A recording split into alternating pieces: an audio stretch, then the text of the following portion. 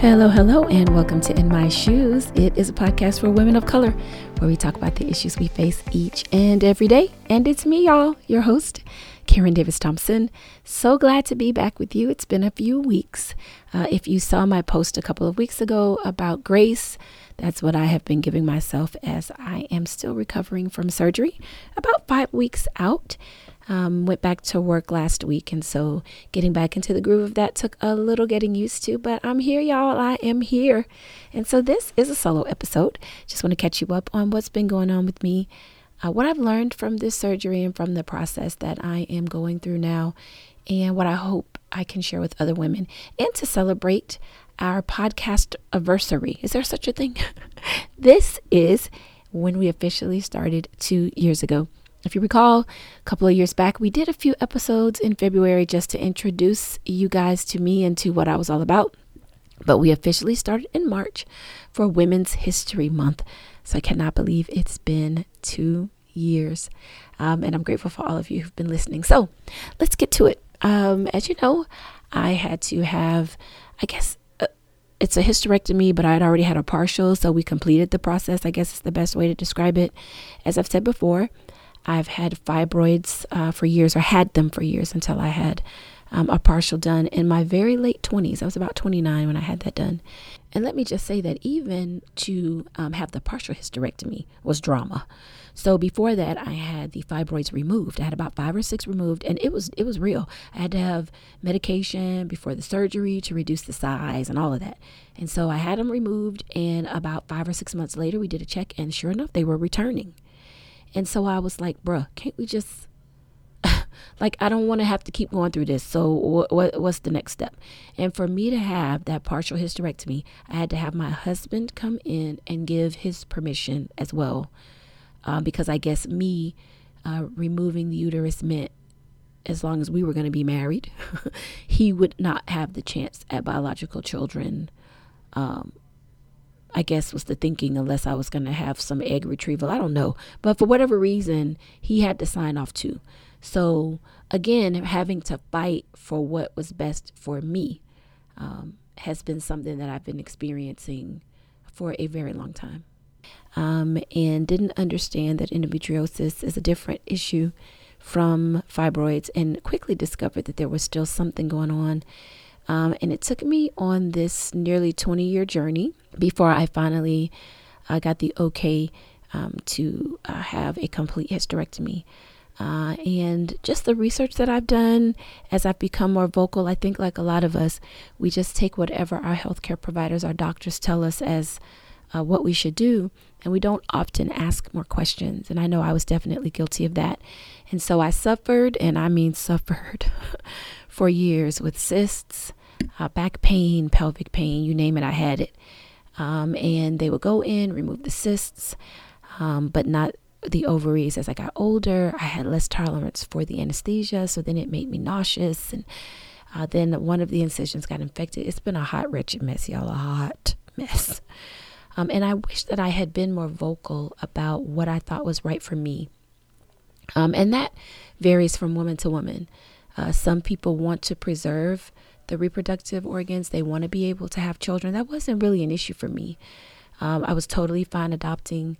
Then it was, the hormone production is just so important that it overrides everything. And so, I went with that for a while. But after my 3rd or 4th procedure to have cysts removed that were getting larger each time, this last one was more than 10 centimeters, which is huge. It's huge.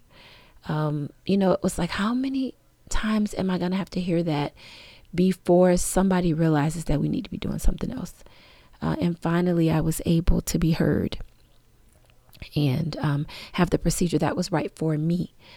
And just the things that I've learned as women have become more vocal about talking about this over the last few years. I've mentioned this documentary several times, and I encourage you to listen to it. It's called Eggs Over Easy. And it is narrated by Keisha Knight Pullman. And she talks about her own struggles, as well as looks at what women of color have been going through.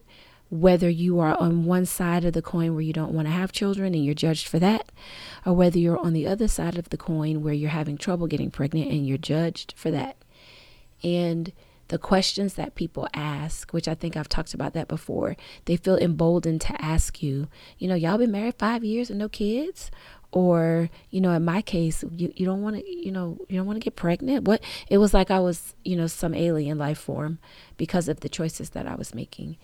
And it just really empowered me to understand how important it is for us to take our reproductive health into our own hands and early. One of the things I learned from the documentary and from watching my own younger sister's journey before she adopted my niece Charlie, who will be 1 this month, so I got a lot to celebrate in March.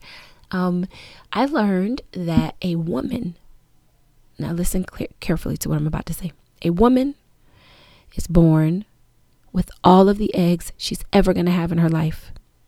She's born with them. And I wrote about this in my blog. That was mind-blowing to me. I mean, I assumed when they explained a cycle to me, right, it was you have this unfertilized egg. And so as a result, you have your cycle to get rid of the egg, right? At no time did anybody say all of the eggs that you're ever going to have, you were born with them. I mean, that I didn't even know how to process that. Now, men, they reproduce more sperm, like I believe it's every 90 days or something like that. But whatever eggs a woman has are the ones that she has, and that is that. And I think that that's important information for young women to know, because people are delaying having children until they're older. And so if you knew at 22 or 23 that when you got ready, your 35-year-old self or your 38-year-old self or your 40-year-old self who's now ready to try to get pregnant had all the eggs that she's ever going to have when she was born, you may have made some different decisions, not necessarily to get pregnant earlier, but you may have decided to freeze your eggs. You may have decided that maybe you did want to have kids earlier if you didn't want to do that, or it would just be good to have the information, whatever choice is made. But I feel like on some level, a lot of that is taken away from us when we're not given that information. The other thing that really struck me is women of color, Black women specifically, are more likely than any other race of people to deal with fibroids and endometriosis. Like, it affects us at a much higher rate than any other group of women. Yet there are no tests that are being done or studies. Nobody's rushing out to really start looking into the problem. And I think we all know why that is. And I find that also troubling. So if we don't share the information with each other, then we're just going to be in the dark about our bodies and about our reproductive health and what it may mean for our future selves and what we may want. Sometimes at 22, the last thing you're thinking about is maybe having a baby. You're just getting out of college. You're just starting your career. And that may be something that you want to do later. And then the choices that you need to make are a lot less. You have fewer options. First of all, people of color do not donate sperm or eggs at the same level as non-people of color. And so, I told you before, I had a girlfriend who was thinking of that she would perhaps use a sperm donor.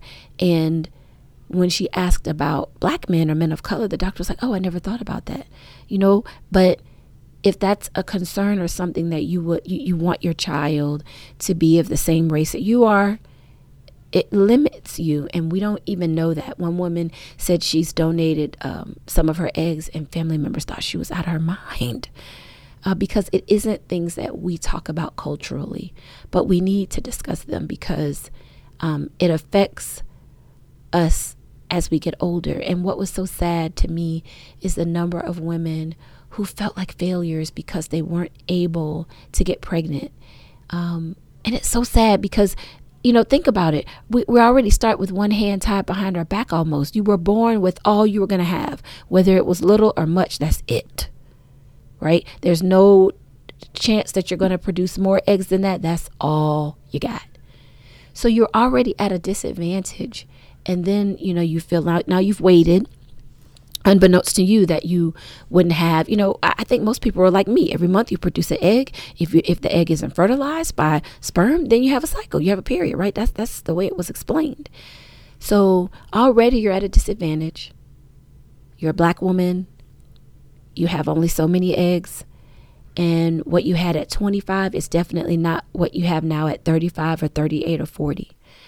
And so I just want more women to really take stock. Make sure you explain this to your younger, women in your circle. I know my sister was really adamant about letting my niece know, hey, this is something you may want to take a look at. And also to be more proactive. So I'll give you another example. I had the surgery and I was supposed to go first thing in the morning. And as it turned out, they moved my surgery until much later in the day. So I had questions. Okay, I'm supposed to drink this Gatorade. Do I wait and drink that like an hour before I come in?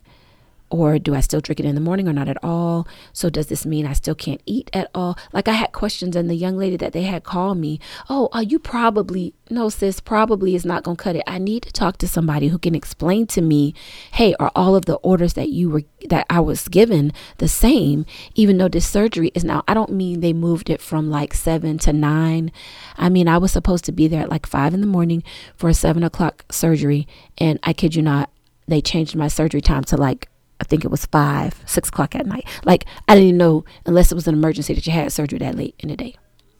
So that's a long window. So I needed somebody to answer some questions for me.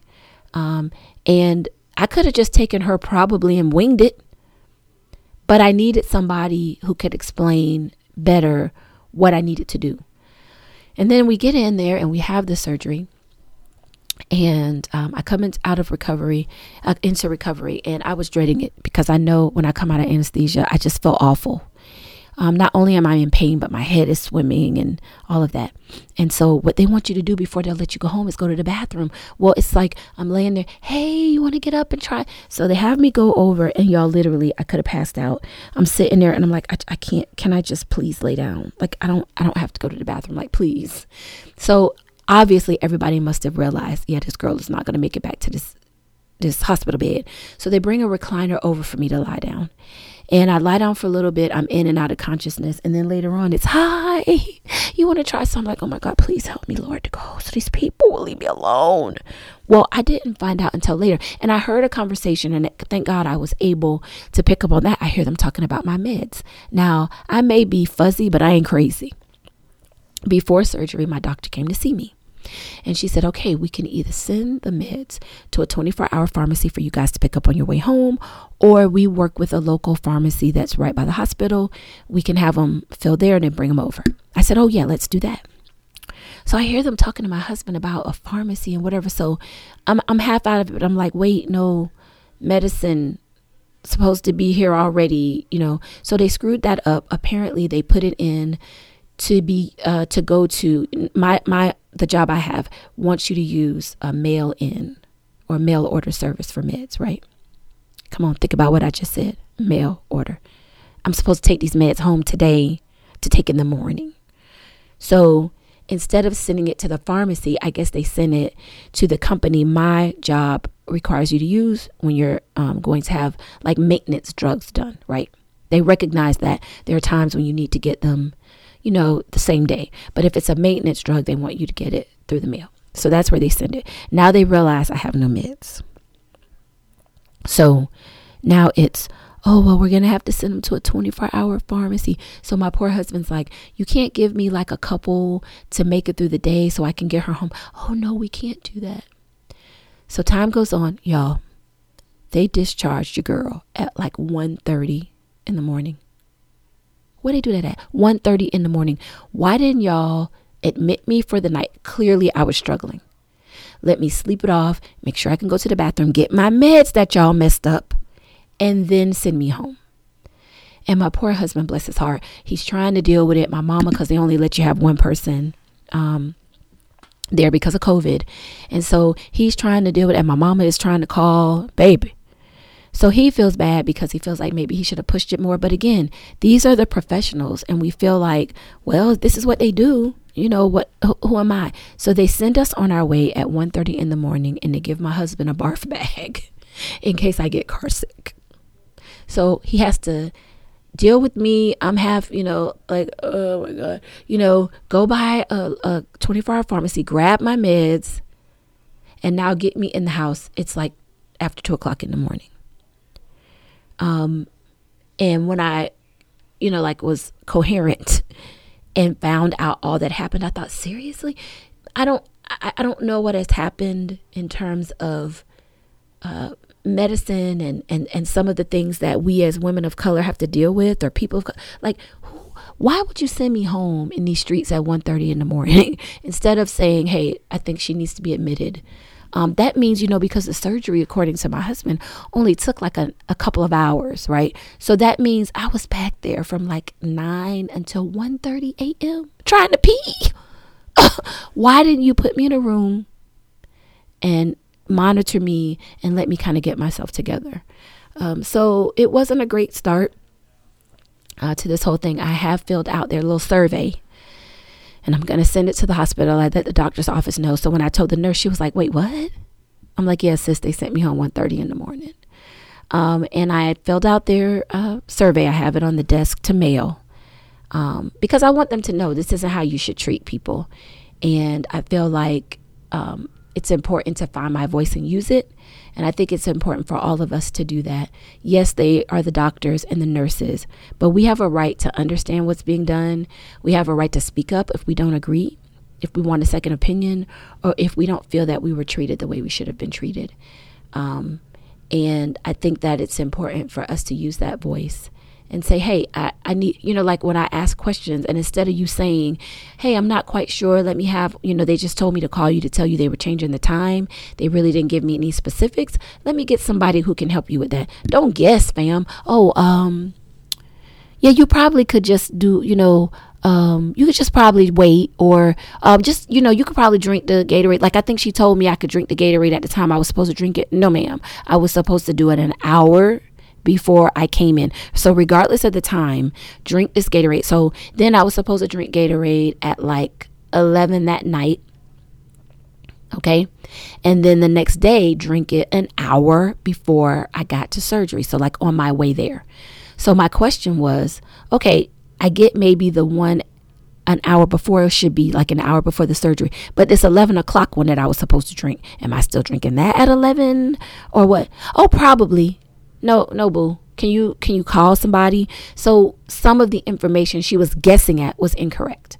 And I had to, hey, I need somebody to call me. And then I waited, hadn't heard from anybody. Now it's after hours. So I called the after hours line. I know this may not be my doctor that's on call, but I need somebody to call me back. I have to be to surgery tomorrow, and I need somebody to explain, am I following these same directions tonight for this surgery tomorrow? And so I encourage you to really, really use that voice, and don't be afraid to ask questions, to get a second opinion if you need to. I wish I had done that. I should have gotten a second opinion about having these doggone ovaries removed. I remember my primary care physician would ask me, so why do you still have your ovaries, hon? Because my doctor says the hormone production is more important. She'd be like, oh, okay then. Like, I wish I had really said, you know what? There's no law that says I can go to only one GYN. I can go to another gynecologist and I can ask them, and then, be more informed. If they give me the same answer, okay. But at least I would have had an opportunity to kind of weigh some options as I got older and this thing was not getting any better. And it was like my doctor kept saying, it was like she was waiting on me to go into menopause. Well, first of all, unless we do a blood test, I found that out, you're not going to be able to know where I am in the entire process, because I have no uterus, people. I had that removed in my 20s. So how do you know where I am in the process? The only way to know is a blood test. So we were messing around waiting to see when I might go into menopause. Meanwhile, every few years I got a cyst that has to be removed, and they're getting bigger. So I wish that I had done a little more research earlier. But I just took the doctor at what she said, and I tried to roll with it, even though it was becoming increasingly more difficult coming out of the anesthesia. The procedures were getting harder for me to deal with. In terms of my recovery. And it was just a more difficult process than it needed to be. But I'm doing better. I will say this, surgery in your 40s ain't like surgery in your 20s. So I have to be patient with myself. And I encourage any woman who's going through it to be patient with how you feel emotionally, physically. I know for some women, having to have this surgery is emotional.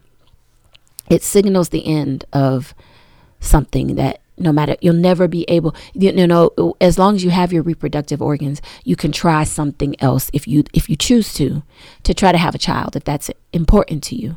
Once you make the decision to have a hysterectomy, partial or complete hysterectomy, you've lost that opportunity. And there's a grieving process for some women. And so if you need to grieve, honey, grieve. For me, I didn't have that. For me, it's more, I'm ready to get back into my regularly scheduled life. And my 40-some-year-old body is saying, no, boo-boo, you're going to sit your butt down. So like today, I went up the stairs. Don't tell my husband. I went up the stairs probably one too many times. And I could tell I was tired and winded because I'm not to exercise until my final doctor's appointment, which is in another week or so. And because my body is just not quite ready for what my mind wants to do. My mind wants to get back into life. My body ain't ready for that.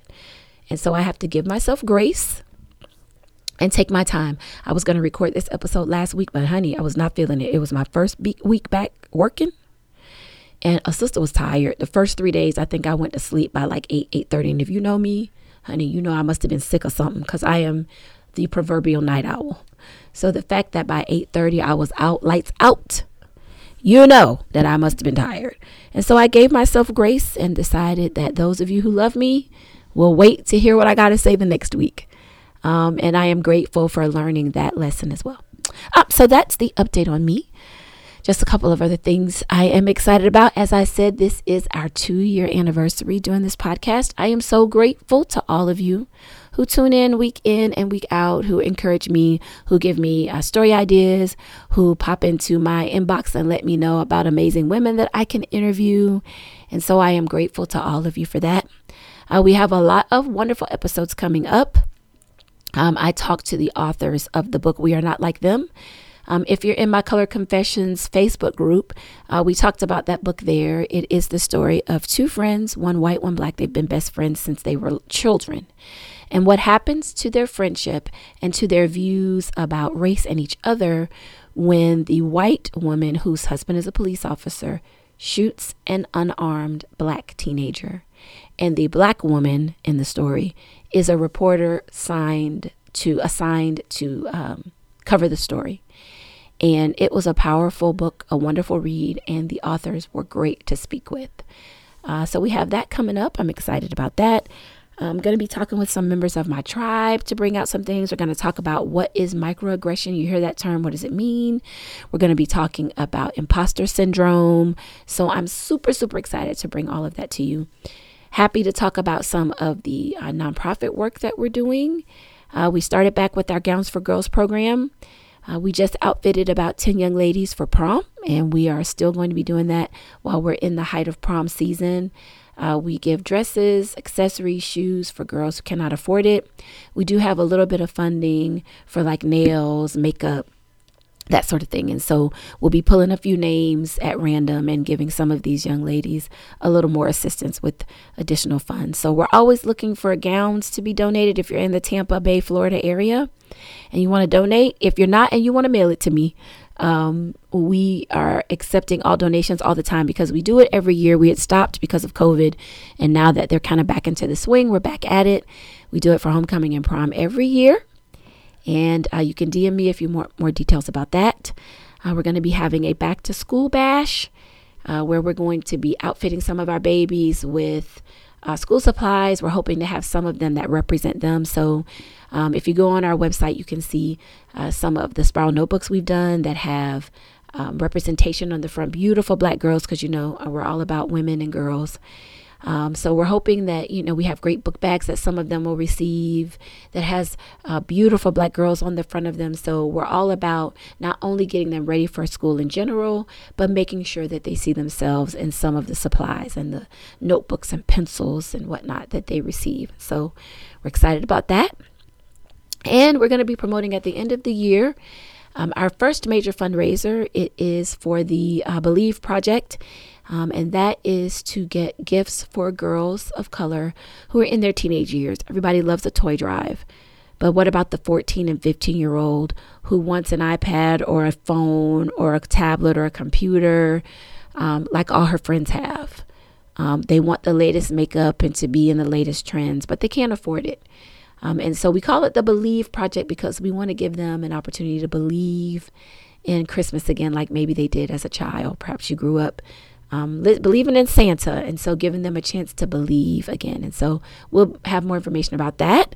We're also going to be partnering with the Black and Missing Foundation. We were actually going to do this in January during Sex and Human Trafficking Month, but of course my surprise surgery kind of put it on hold. And so I've spoken with them and they are excited to work with us. So sometime in the spring, probably in April, we will have that forum. It'll be virtual with the ladies from the Black and Missing Foundation. I have really formed a friendship with them. They are doing great work. And it's another wonderful cause to think about supporting. And so you can always go to their website as well because they are doing the hard work. And like me, they both still work full time while they do this work on the side. And so I feel that struggle. I understand that too. And so they're starting to get more publicity. There's more spotlight on the fact that when people of color go missing, there's not as much press as when it's a non-person of color. And so you can always go to their website and think about supporting them as well. And so I'm excited to talk with them and to have them give some pointers about what we need to be doing to protect our youth, especially. There's a lot of online stuff now, especially with COVID. There's more screen time that kids are getting. And we just need to be careful about who's sliding into our babies' DMs. A lot of areas have a problem with sex and human trafficking. I know we do here in the Florida area, and you mess around and look up and your baby is gone. And so they're going to give us some pointers and some things that we need to do and what we need to look out for to keep our babies safe. And I'm excited and honored that they would be willing to do a virtual forum with In My Shoes and Sisters Empowering Women, which is the nonprofit arm of our organization, to bring light and information to that. So be on the lookout for that. So we are on the move and so excited for you guys to be on this road and this journey with us. Again, thank you so much for all the well wishes, for all of the support. If you're going through this journey and you need somebody to hold your hand, if you're about to go on that journey and you want a little more information, feel free to email me. I am always excited and honored to share the information that I know. I know everybody's experience will be different, but at least it'll give you a frame of reference. I can talk to you about what helped me in terms of the pain. What were some of the things that I did to kind of minimize the amount of pain medicine. Now, if you need your meds, boo, take your pain meds. But as time goes on, if you want to find a way to maybe you can deal with it and not feel like you have to take it as often, if there are different emotions that you're feeling, sadness, whatever it is, and you want to talk to someone, please feel free to reach out. If I can't help you, I'll certainly work with you to find a resource and somebody who you can reach out to and talk to about how you're feeling, because it is emotional. It's something that we still don't talk about enough, but we're getting there. And I am here for helping anybody who needs the help. So this is a quick one today. Again, I am happy to be back, ready to start podcasting regularly and getting our blog on. We also will still be blogging as well and talking about this journey I'm taking, parenting these grown folks. Y'all, this real parenting adults is something else. I just talked to a friend yesterday. I told her daughter is graduating from high school and getting into that adulthood, and they think they know until they don't. And then they want your help. And so learning how to be in that more advisory role and not more of that supervisory role, but now you're an advisor, not the supervisor. It's tough. And so we'll be talking about that as well. So looking forward to it. Happy 2-year anniversary to us at the In My Shoes podcast. Love each and every one of you. If you have anything you want to hear us talk about on In My Shoes, you know what to do. Hit me up at kdt@inmyshoestoday.com. Again, that is kdt@inmyshoestoday.com. That is all the time we have for today. And so until the next episode, be blessed.